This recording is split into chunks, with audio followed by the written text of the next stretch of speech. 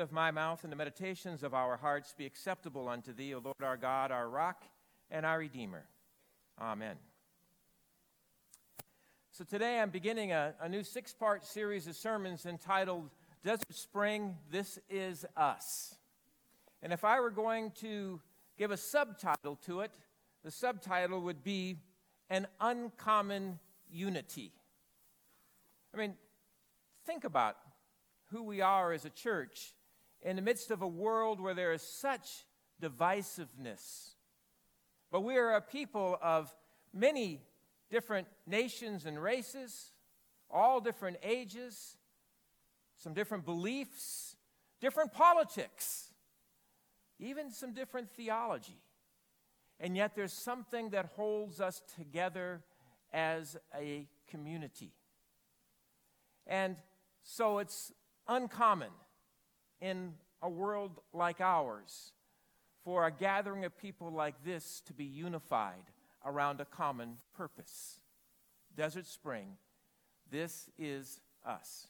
In this series of sermons, we're going to be digging kind of deeply into the principles that bring about unity, that bring about healthy Christian community. And at the same time that I'm launching this series of sermons, we're also launching a series of community group meetings to go along with it. The community groups are going to be meeting at different times in different places throughout the week. It's a once a week for maybe an hour and a half commitment that'll last for 6 weeks, as long as this sermon series. So not a huge commitment, but it's an opportunity to dig more deeply into these principles that we'll be talking about on Sunday morning. We have a curriculum that we've created along with a DVD for the community groups, and those of you who are going to be in the groups, you can pick this up in the Connection Center. If you want to be in a group but haven't signed up yet, Pastor Tim will be out there following this service of worship. We'd love to hook you up with one of the groups that's beginning this week. But if you can't attend a group but still would like to think a little bit more about these themes, would like to dig a little more deeply into these principles, we also created a This Is Us devotional guide. This guide was written by members of our church. I know you'll be greatly blessed if you take a few minutes every day to go through this daily devotional guide throughout the course of this series of sermons. So as we begin, I'd like to think for a moment about what it is that makes church church. Okay? What are the characteristics or qualities of a gathering of people that makes it church? Or another way to think about this is, what is it that we do here that means we are being the church? I mean, certainly a part of that has to be worship. We gather to worship the one true God. And it also has to include discipling one another, growing up in our faith. And it certainly includes nurturing and caring for one another and helping to meet each other's needs. And it includes reaching beyond ourselves to share the good news of Jesus Christ in word and in deed. But how about joy? Is that part of being church? How about giving life away? Or how about welcoming new people into our midst? Or how about trusting each other and trusting God? How about hope? Hope.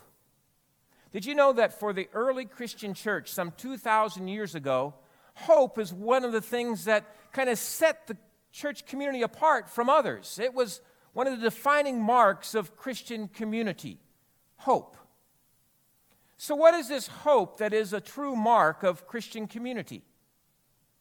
When I was a child, sometimes my sisters and I would ask our parents for things, maybe to go do something or to get something, and there were times when my mom would say to us that we could have that when her ship came in.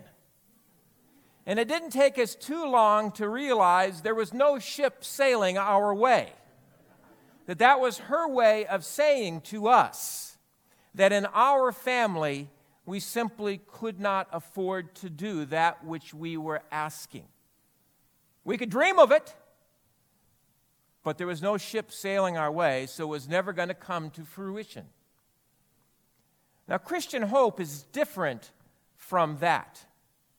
While there are times in life where we dream of things that we have no reason to believe will ever come to pass, Christian hope is an assurance that that which is hoped for will indeed come to pass.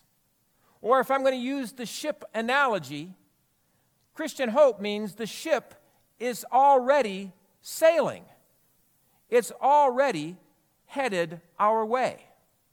And because it's already headed our way, we can stand on tiptoes, leaning toward the horizon with this great sense of anticipation, because every moment is alive with the possibility that the ship is going to come into view out on the horizon.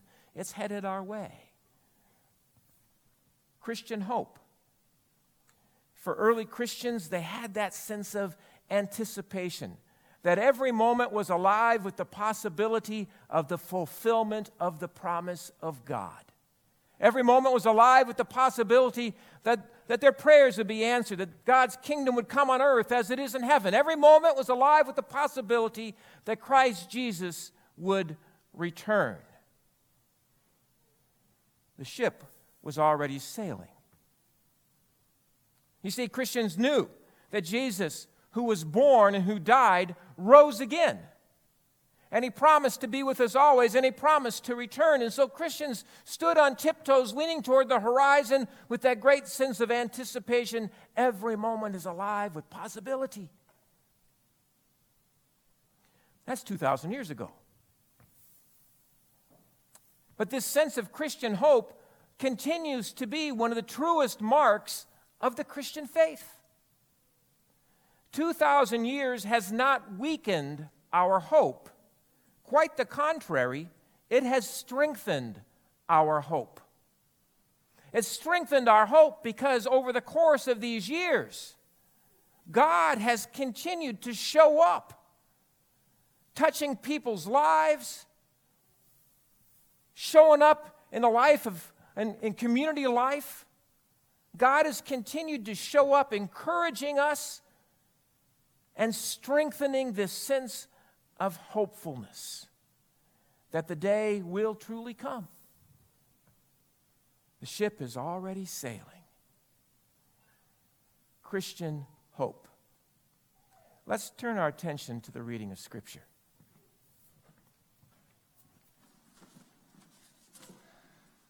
Our scriptures this morning are from Peter's first letter and from Psalm 40. Blessed be the God and Father of our Lord Jesus Christ. By his great mercy, he has given us a new birth into a living hope through the resurrection of Jesus Christ from the dead, and into an inheritance that is imperishable, undefiled, and unfading, kept in heaven for you, who are being protected by the power of God through faith, for a salvation ready to be revealed in the last time. In this you rejoice, even if now, for a little while, you have to suffer various trials. I waited patiently for the Lord. He inclined to me and heard my cry. He drew me up from the desolate pit, out of the miry bog, and set my feet upon a rock, making my steps secure. He put a new song in my mouth, a song of praise to our God. Many will see and fear and put their trust in the Lord. This is the word of God for the people of God. Thanks be to God. Thank you, Jerry. One of my favorite scriptures comes from the book of Ezekiel, the 47th chapter. There, Ezekiel has a vision. The Spirit of the Lord shows him the altar of God. And from the altar, Ezekiel can see a little trickle of water flowing out from behind it. The Spirit takes him outside of the temple where he sees that this little trickle of water has started to grow in size and has become a brook. Like maybe ankle deep. So have you ever found yourself standing ankle deep in a flowing river of grace? Now, many of you here have heard this story. Not everybody, but it's a favorite story from when I was in junior high school. I was sleeping over at my best friend Jimmy Gordon's house. I was a bit mischievous when I was in junior high. Hard to believe, I know. And Jimmy was a little mischievous as well.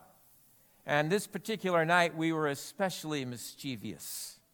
We were out throwing water balloons at each other when somehow we got it in our mind that it'd be fun to throw water balloons at a passing car. Now, behind Jimmy's house was an alley, and the alley led out to Camelback Road in Phoenix. And if you don't know Camelback Road in Phoenix, it's sort of like Charleston here in Las Vegas, a major road. So we loaded ourselves up with ammunition. We walked down the alleyway to the corner house where we ducked below a fence. And we waited for just the right car to come, one that would be on the inside lane close to us, and where there'd be no other cars around. I mean, we were mischievous, but we weren't stupid, okay? So we didn't want any other cars around, just one car on the inside road, and sure enough, it wasn't long till one came down the road. We jumped out, took aim, splash, splash, and then we started running back down the alleyway as the car slammed on its brakes. We jumped over his fence into the backyard, hid behind some bushes, trying not to laugh too loudly, and that was it. That was it. A little later, we were in the house. Pretty soon, we were in bed. Next morning was Sunday, time to go to church. Now, when we had sleepovers, we took turns going to each other's churches, and it was his turn to come to my church. And in my family, we went to worship first, and then we went to Sunday school. I had a great Sunday school teacher back then. She was a great, big woman with an even bigger heart. And she loved to give us kids what we called these great, big, never see the light of day again kind of hugs. Well, Sunday school began with the Sunday school teacher telling the class about this horrible thing that had happened to her the night before. She was driving down Camelback Road when suddenly some kids jumped out from behind a fence and pelted her car with water balloons. She slammed on her brakes, frightened that she was going to get in an accident, and she went on and on about how afraid she was. And then at just that moment when I was certain she was going to point at me and say, "And it was you, David, it was you," she stopped. She didn't say another word. She just went on with the class. When the class was over, Jimmy and I made a beeline for the door, but somehow she beat us there. And I remember looking up at her, and she looked down at me. And I knew she knew. And she knew that I knew that she knew. But she never said a word. Instead, she just gave me this great, big, never see the light of day again kind of hug. And there I stood, ankle deep in a flowing river of grace. You ever been there? Ankle deep in a flowing river of grace? Some moment when you experience the love of God, maybe through another person.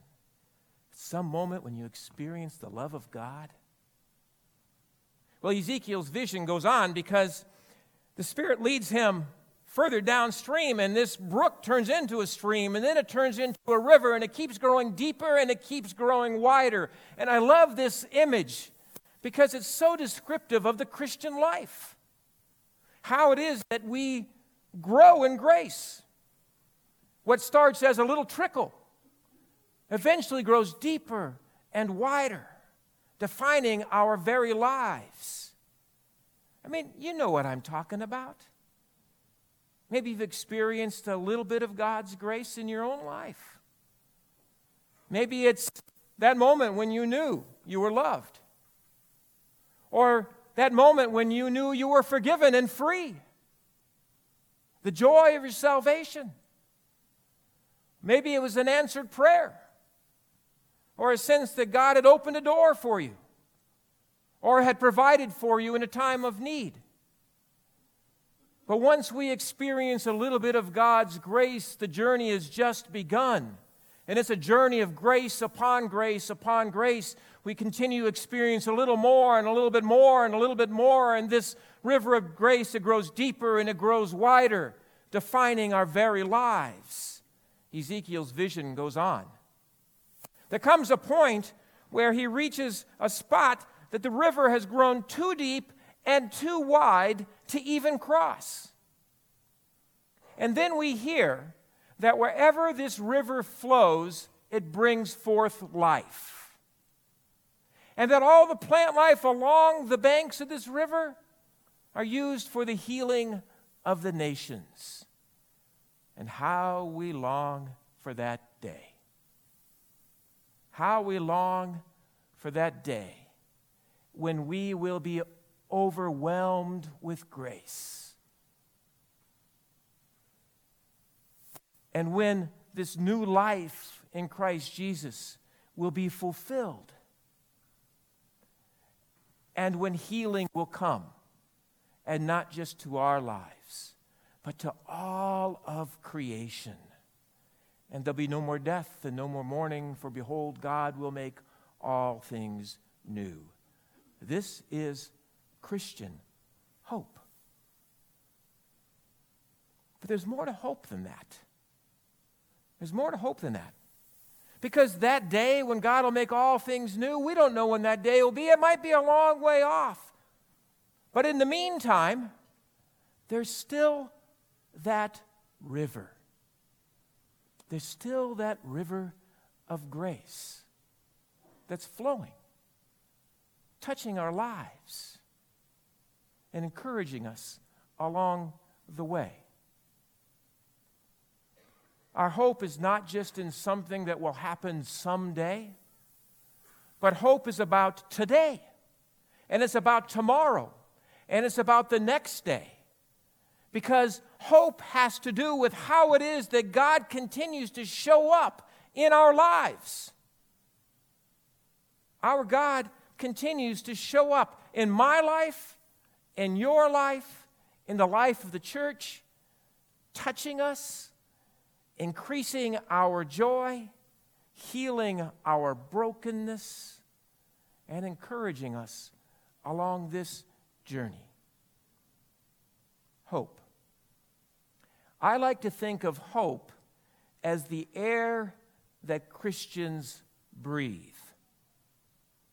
How long can we live without air? Not very long. How long can a Christian persevere in a world like ours without hope? Not very long. And this hope that is so fundamental to our lives as Christians is also fundamental to Christian community itself. When I was a district superintendent, I was blessed to be able to worship in a lot of different churches. I don't know how many churches, more than 50 different churches. Unfortunately, there were some churches that I worshiped in where it would take very little time for me to realize in this church there is no hope. You could feel it. It was like the air had been sucked out of the room and it was hard to breathe. It's hard to worship when there is no hope. It's hard to worship when there is no hope. This hope is the air that we breathe. And Christian worship isn't just about us remembering times long gone. There are churches with no hope who can look back at the good old days. But worship is more than looking back at the good old days.